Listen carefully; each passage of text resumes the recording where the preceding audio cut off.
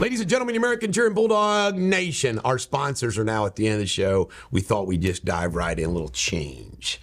All right, Donald Trump has asked the United States Supreme Court to stay the ruling of the D.C. Circuit. This has to do with his D.C. case relative to the J6 thing. And bottom line is he's asked for the court for a stay. He has time to still appeal. That trial's never going to go before the election. But he's asked for a stay. South Carolina primary. We keep bringing up South Carolina. It dawned on me we haven't shared with you when it is. It's February 24th. All right, Trump. He made a comment about Russia ought to do whatever the hell they want to NATO if NATO doesn't ante up.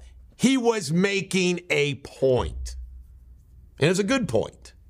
Ukraine funding, Mitch is working on it, maneuvering it all through the Senate, despite J.D. Vance reading Dr. Seuss and doing a 3-hour filibuster to no avail. It won't pass the House. Trump versus Biden, he's now up 11 points on the economy. And it's always the economy, right?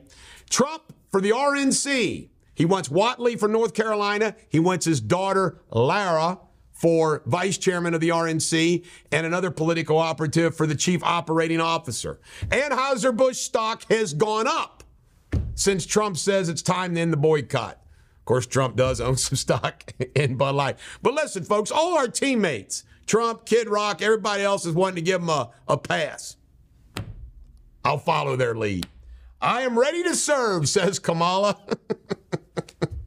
Can you imagine President Kamala Harris? By the way, she has got terrible numbers for everybody. Trump huddled yesterday with his lawyers with Judge Cannon on the documents. She wanted to meet with the prosecution. Now she's met with them. These ex parte communications oftentimes happen. It gives one side the ability to share with the judge what they can't the other side so she can understand what's going on.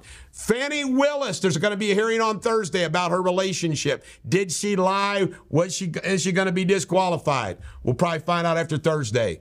And we are probably 85%, according to some big economists and whatnot, we're headed to a recession this year. Does that shock you? We're probably headed for worse than that. This is the Bulldog. Every dog has their day. Have a great day.